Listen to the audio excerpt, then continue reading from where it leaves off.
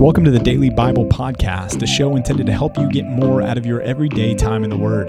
This is a ministry of Compass Bible Church in North Texas, and if you'd like to join along with our daily Bible reading program, you can do so by going to compassntx.org and clicking on the Daily Bible Reading tab. Thanks for joining in for today's episode of the Daily Bible Podcast. Hey, and welcome back to another episode of the Daily Bible Podcast. It's that time again. It is the 5th of July. So maybe some of you are a little tired this morning, a little groggy. You were out late watching fireworks last night. PR, what's your thoughts on fireworks? You like fireworks? You know, I appreciate them for a little bit, but I find that my enjoyment of them is exhausted usually by July 4th. Usually, so by July 4th, you're like, I don't want any more fireworks. Well, you know where I come from, though, people send out fireworks all the time. So you hear the pops in the middle of the night, and to tell you what, man, I think those were gunshots, man. I don't know what your mom and dad told you, but I think those were gunshots. You know what? You're right. I take it all back. Maybe I've been hearing gunshots my whole life. I love fireworks, though. I went to a show recently that I really enjoyed. In fact, the one that we went to in Prosper, man, their finale was probably the best one I've seen. I would agree. I'm not a big fireworks guy. It just has never really moved me all that much. I'm not surprised. And yet, I enjoyed that show. Wow. It was good. It was good. You liked it. I even liked it. Wow. So, but yeah, so maybe you're a little groggy because you were there last night for the 4th of July, and now you're here this morning, and you're tuning in with us for another episode of the Daily Bible Podcast, which is good, and we commend you for doing that. Hey, way to be disciplined. Yes, that's absolutely. Right. Do it tired. Well, we're picking up in Job chapter 31 and chapter 32, and then Acts chapter 13, part of it. 13, 1 through 23. Yeah. The headline in the ESV text there in Job, you'll notice, is this is Job's final appeal, and that's significant for us to take note of and to consider. This is kind of marking the end of this third cycle from Job's perspective, at least, of interaction between him and his three friends.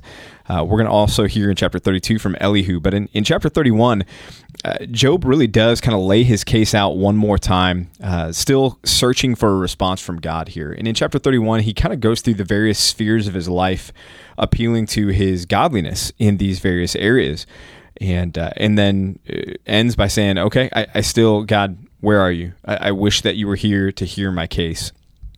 And it opens with an appeal to his purity. We get, if you're familiar with the app some people use called Covenant Eyes, which is a purity app for our devices, computers, things like that. It comes from Job 31:1. I have made a covenant with my eyes. How can I gaze lustfully at a virgin? Or how could I gaze at a virgin? And this is talking about his purity before God there. He talks about God's omniscience here in verse 4. He says, does God not see all my ways and number all my steps? In other words, Job's saying, I'm not trying to hide anything. I understand that I live my life coram Deo, before the face of God, that he sees everything about my life, which is an interesting statement, considering that he feels like he can't find God right now.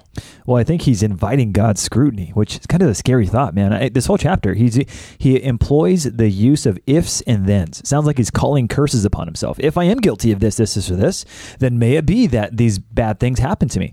It's like he's saying, look, examine my life, see if there's any wicked way in me. And I expect at the very end of it to come out as gold, as he said in the prior chapter. Yeah. Without going into the graphic detail, verses 9 and 10, but look at his response to this notion of being impure in verses 11 and 12. And I just found myself thinking, man, how far our culture has drifted here. He says in verse 11, if he had been unfaithful to his wife or impure, he said that would be a heinous crime. It would be iniquity to be punished by the judges, for that would be a fire that consumes as far as Abaddon. It would burn to the root of all my increase. He's sensitive to ungodliness. He's sensitive to sin and feels the weight of it and the danger of it. Verses 24, he's talking about idolatry and materialism here. He says, look, if my heart has gone after gold, he talked about if my heart has gone after women, then I get it, but it hasn't. Verses 24, if my heart has gone after materialism, wealth, possessions, idolatry, then I get it. But again, it hasn't. Verses 29 and following, if I've rejoiced at the downfall of others, if I've become haughty and prideful, then again, I get it. But again, I have not had that be the case.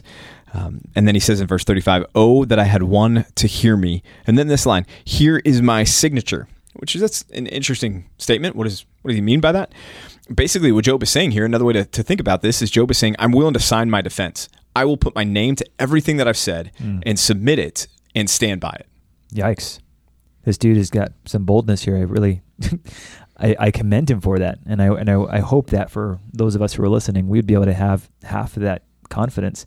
In fact, one thing I noticed when you were talking about it, Pastor PJ, in verse 9, the first half of that parallel is if my heart has been enticed toward a woman. It's like he's saying, even in my thoughts, as the top of verse 31 says, or chapter 31 says, he's like, I haven't even allowed my thoughts to entertain the idea of being attracted to and commiserating with, or not commiserating, connecting with a woman besides my wife. Right. That's huge. I've never opened a web page, he might say today. I've never opened a web page and lingered on a woman because of what she looked like. I kept my eyes faithfully fixed on my bride. Would that we all had that kind of integrity. Yeah, and also, let's bear in mind here that Job was a real individual, right? And so as we're reading through this, and especially men, his integrity, his purity, his godliness here, this is not out of reach, right? This is not something that is he's some figment of our imagination or superhero or storybook character. Job was a real life individual, and he was holding fast to his integrity and committed to his wife, even his wife who was saying, hey, curse God and die, right? and yet he was demonstrating this example that I think is good for us to try to strive to say we want to live that kind of integrity. All right, Pastor PJ. So you brought it up. I'm gonna explore this a little bit with you because I think this would be helpful. Yeah. So you said this kind of life is not beyond reach, to have the kind of integrity that says, hey, look at my life, check this out, and you're going to find that I come out spotless. So how can a man who struggles with, to being enticed by a woman, whether she's on the media, an Instagram app or Facebook, or even just on the billboards, wherever they might be, how can a man grow his heart such that it becomes distasteful? He doesn't even want it. Right. I think the first thing is cutting off the hand, right? And that's where Jesus goes in the Sermon on the Mount. Cutting off the hand, right, or the right hand? the hand correct, jiving with me, following, tracking. No, it's when Jesus in the Sermon on the Mount is saying, hey, look, we need to take a radical approach to our sinfulness. And I think sometimes we say, I desire freedom from this sin, when really we don't really desire freedom from the sin, because there are steps that we could take to really make sure that we are cutting off the hand and throwing it from us so that we aren't going to continue to go down that path. And so whether that's, removing devices or getting accountability software, like we mentioned, Covenant Eyes, or Accountable to You is another one that's out there, or some things just to put these stop gaps in place to put an end to the behavior, at least initially here. But then we got to go after the heart too, right? Right. Because it's not just about, hey, stop the behavior. It's about, hey, what's the heart issue that's going on here? And so part of that may involve coming in and meeting with one of our pastors, meeting with you, meeting with me, and getting biblical counseling on what's really going on with the heart of the issue here. We've got some other guys in the church here at Compass North Texas that are qualified and equipped to do biblical counseling as well. And we've got ladies that can do this as well. So there are resources to avail yourself of in the church. I think that the most dangerous thing is to try to do it on your own in the secret of your own heart and think, I don't need to bring this to light. I don't need anyone else to know about my struggle. I can just do this on my own, and I'll kind of pull myself up by my bootstraps and white knuckle it through until this is no longer a problem. I think that's Satan's playground at that point. Would your advice or counsel change or be modified in any way if you were talking to a woman? We know that the statistics show that for even young ladies and women right now, the porn usage is, they're catching up. They're nowhere near the guys, but they're still part of the game here. So what would you say to them? Right. I think the only way it would change is to say I would seek out a female in your church for that initial phase of counseling there. I wouldn't go in and sit down one-on-one with your pastor and open up about those things right off the bat there. Sounds like a good plan. Yeah.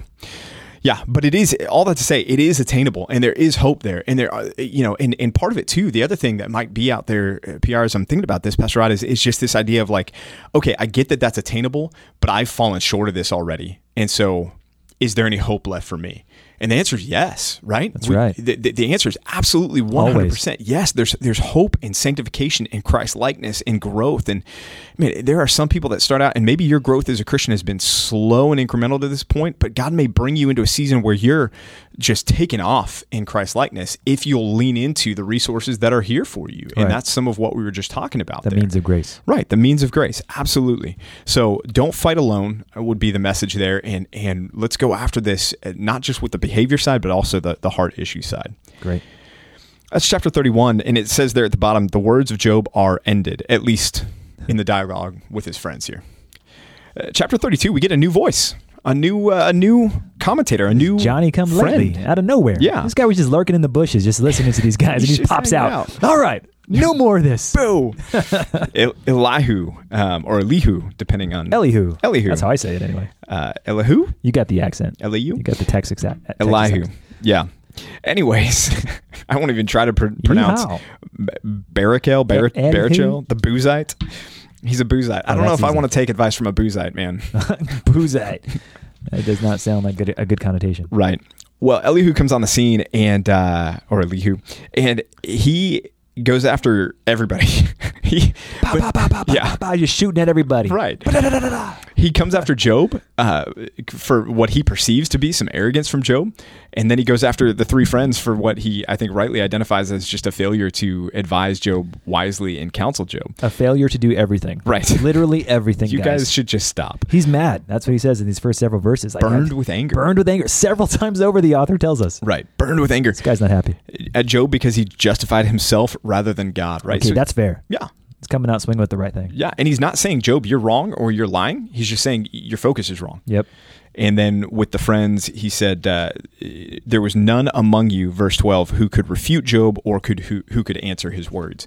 So tomorrow we're going to get more into Elihu's response and his wisdom and what he brings to the table. But Elihu's here, and that's the point of chapter 32. He's now on the scene, and he's got the floor. And he's here for several chapters. Okay, so here's, I think, something that's going to influence how we interpret his words. So you're going to have to help us, Pastor PJ. He has this entire section in the book of Job, and then God says nothing about him, for positive or negative. There's nothing about this guy. So what do you do with it interpretively? How do we understand Elihu's words? Isn't that what you said? Dude, I miss Christmas. I'm ready for it. Speaking of Tim Allen and Santa Claus. Yes. Anyways, God is really there to do what Elihu talks about with Job at the very beginning of this, which is to say, hey, Job, this is not about your innocence. It's about my character and who I am and my power, right? So I don't think God's there to commend or to extol, the wisdom of these other men that are there on the scene. I think he's really there to do business with Job.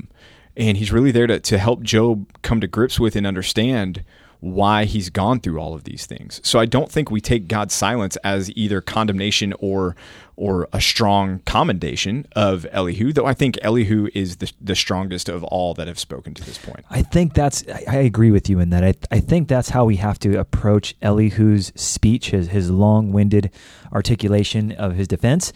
We have to be careful with how we interpret all of these guys' words, but in particular Elihu, because God doesn't commend him nor reject him. So we're kind of left saying, okay, what do we do with him then? Ultimately, we compare Scripture with Scripture, and we're going to see how Elihu responds to Job and how it actually is different than what his friends said. There's some similarities, but ultimately, we're going to let the Word of God that we know to be true deal with what Elihu says in these next few chapters. Amen.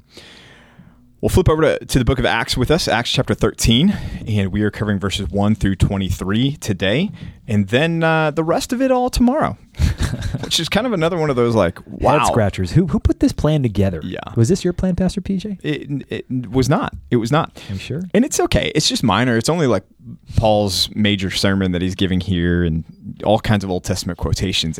Anyways, that's tomorrow's problem. Today, we're looking at what marks a significant shift in the book of Acts in general as the focus moves from Peter, who's kind of been the main character to this point, the main spokesman, now over to Paul. Saul, a.k.a. Paul, and what opens is the launch of the first missionary journey. And so they're gathered there, remember, at Antioch, as we just left off with yesterday, and the church is worshiping the Lord, and they're fasting and praying. And I was thinking about this and reading this. It seems like the church is kind of wondering, okay, Lord, what's the next step? Yeah, where do we go? They're seeking his will. And so often as Christians, that's where fasting and praying is most often associated with what we do. It's we're devoting ourselves to intentionally finding, God, what do you want us to do with the next steps for our lives and what you want us to do, where you want us to go, things like that. It seems like that's what the church is doing here. So I know I've been asking 1,000 questions already. I'm gonna allow myself another. All right, fasting. Talk to our church about fasting. What role does fasting play? When do you put it to use? When is it something that you don't need to do? I see the church doing it here, and you kind of intimated already that part of it is discerning God's will. Are there any other uses for fasting? Sure, there are. I mean, here's where what we want to avoid with fasting is making it just strictly a liturgical practice. That's something that we do because it's some churches do it during a season, and so because they're doing it during a season, we're going to jump on and just do it during a season just to check a box on a church calendar. It's done with a purpose and a reason, and one of the reasons why we do it, whether you're fasting from a food or a beverage or an activity, is that every time that you would be prone to eat that food or drink that drink or do that activity, instead you're going to go to the Lord in prayer. You're going to use those hunger pangs or those desires to remind you that there's something that you want to be seeking God's guidance and counsel on, or just praying for. Maybe you've got a loved one who's got a prognosis, a cancer diagnosis, and you're praying for the upcoming PET scans because you want God to heal them and to restore their health. And so you're not praying for direction necessarily from God, but you're imploring God to act on behalf of this person. So you're going to fast with that intentionality and that purpose there. So I think in that sense, it's not bound to a calendar. It's not bound to a particular season. It's freedom in the believer's life to practice this spiritual discipline in order to beseech God more regularly than we would if otherwise, because we're going to get hungry during the day because that's what our bodies do. But every time we're hungry, we're going to go, oh yeah, I need to go to the Lord again and pray for this or ask for this or seek this. So it's kind of a bodily thing that reminds us to pray regularly and to let those physical needs prompt us to recognize and remember our spiritual needs.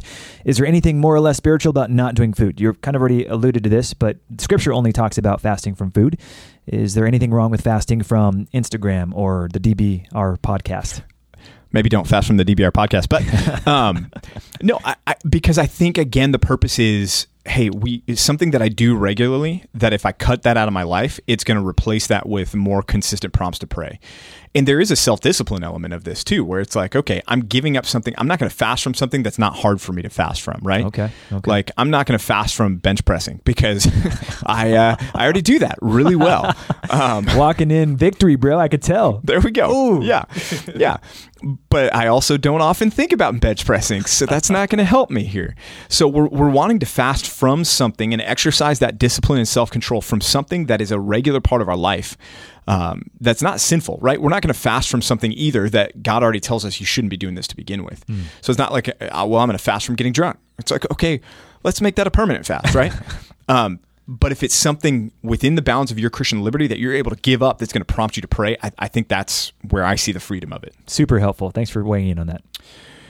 But that's what the church is doing, right? Here in Acts chapter 13. And they're seeking God's guidance and their counsel and their will. And then the Lord responds and the Holy Spirit says, again, remember just the unique time, the unique dispensation in the church right now where things are happening, where the Holy Spirit is audibly leading and guiding and speaking through prophets and through other means here. But the Spirit says to the church here, set apart Barnabas and Saul for the work to which I have called them.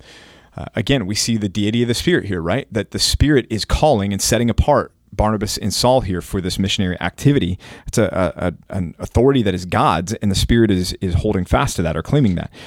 Verse 3, they keep fasting and praying. Now they're fasting and praying with a different means here, probably with the intentionality of saying we want this to be a successful missionary journey. So now their mindset has focused. It's shifted away from saying, "Hey, God, guide us," but now, God, we're going to pray that this is a successful endeavor as we lay hands on them and send them out here. Right. And the only thing I'd want to bring to your attention as we continue through chapter 13 is to remember what the structure of the book of Acts is. We're taking the gospel from Jerusalem, Judea, Samaria, and now the ends of the earth. And that's where Paul the apostle comes in as the apostle to the Gentiles. So structurally, in your mind, think, okay, I see the gospel radiating out further and further. As chapter 13 continues here, Paul and Barnabas are sent, or Saul and Barnabas are sent, and it says, so being sent out by the Holy Spirit, they went down to, and there's a lot of different areas that they list here, and you can pull out the atlas in the back of your Bible, or if you've got Bible software, you can look up those areas on there, and I would encourage you to do that. Yeah, totally should. That's helpful. Yeah, helpful to get the context there. But they come to one area in Paphos there, and they come upon this man who's a proconsul, Sergius Paulus, a man of intelligence, is what it says there. Interesting that Luke, recording this, commends this man's intelligence. Remember, Luke was a physician, and so this was a man who clearly could hold his own, even with the likes of someone like Luke, as it was reported at least to him. Mm-hmm. But there's this other guy there, Bar-Jesus, or as he's called later, and I think it is the same person here, Elymas, or Elymas. Elihu. Eliamus. What does Bar Jesus mean, by the way, just quickly? Son of Jesus. Son of Jesus. Yeah. Okay, so nothing special. And Jesus was a common name at this time, so don't be like, wait, not Jesus the Christ. Another Jesus. Joshua. Books. Dan Brown was right. He wasn't. He was wrong. Totally. Anyways. And he's trying to oppose Paul. Paul stands up and, filled with the Holy Spirit, confronts him. He calls him a son of the devil. So here he's son of Jesus, but no, you son of the devil, enemy of all righteousness, full of all deceit and villainy. Stop making crooked the straight paths of life. And then Saul strikes him with blindness by God's power. Again, the miracle validating the message. And this proconsul is saved as a result of it. It says he believed when he saw what had occurred, for he was astonished. And here's the key part here: at the teaching of the Lord. Wow, not the miracle, right? The teaching, right? Crazy, right? The message there is what saves him, and that's why I think we say, yeah, this is legitimate here. And then in the remaining part of this section for our time this morning, Paul and his companions, they leave and they go to Perga in Pamphylia, another region there. Again, you can look it up there. And this little phrase here is important: John left and returned to Jerusalem. John, what are you up to, man? What happened? Yeah, what we do know is that this didn't sit well with Saul, aka Paul, because later on in Acts chapter 15, he's going to divide with Barnabas over whether or not they should take John Mark on their next missionary journey together. And so this was significant here, and it's worth kind of putting that mental pin in that. But then the Apostle Paul stands up and he begins this just masterful presentation of the gospel in the midst of a context of a Jewish synagogue there, where they were asked to speak to this group of Jews. And Paul gets up and he begins to reason. And I just was astonished at the depth of Paul's knowledge of the Old Testament here. He's dealing with the Torah. He's dealing with 1st and 2nd Samuel. He's dealing with 1st and 2nd Kings. And it was cool, too, to hear him do that, or to read him do that, and then to think about, man, we've got all this same stuff. And we read these same things that he's now preaching on in this sermon, which shows us that he was familiar in reading those same things. But his conclusion, at least in this first half of what we're looking at today, is this: of this man's offspring, aka David, God has brought to Israel a Savior, Jesus, as he promised. So Paul's punchy, and he's going straight after him, and he's going after this context with the Jewish people, and he's preaching the gospel to him here. Yeah, one quick note. I really appreciate in verse 22, David, the son of Jesse, a man after my heart, he will do all my will. I know, man, David is a colorful figure in the Old Testament, but look at what he's known for, at least at this juncture in human history. He didn't bring up the Bathsheba incident. He didn't bring up the kingdom and the temple. He brought up the fact that David had a heart for the Lord. And ultimately, that's important because of who it pointed to. David was the greatest king to date, but he was the king who was still deeply flawed, who would ultimately point to the ultimate greatest king, Jesus the Christ. And he's an actual offspring of David. Remember, when we read through the book of what was it, 2nd Chronicles, I guess that was the one we worked through together, the kingdom or the line of David came down to a single thread, one single heir, and God preserved him to bring us to this very moment in human history. Amazing. Yep. So cool. Well, hey, thanks for tracking with us in this episode, and we look forward to joining you tomorrow for another episode of the Daily Bible Podcast. See y'all. Hey, thanks for joining us for another episode of the Daily Bible Podcast. We hope and pray this has been a blessing to you and your time in the Word. If it has, if you would subscribe to this podcast, leave a like, leave a comment, and share it with some friends and family, that would be awesome. If you need more information about Compass Bible Church here in North Texas, you can go to compassntx.org. Again, that's compassntx.org, and we'll be back with you tomorrow for another episode of the Daily Bible Podcast.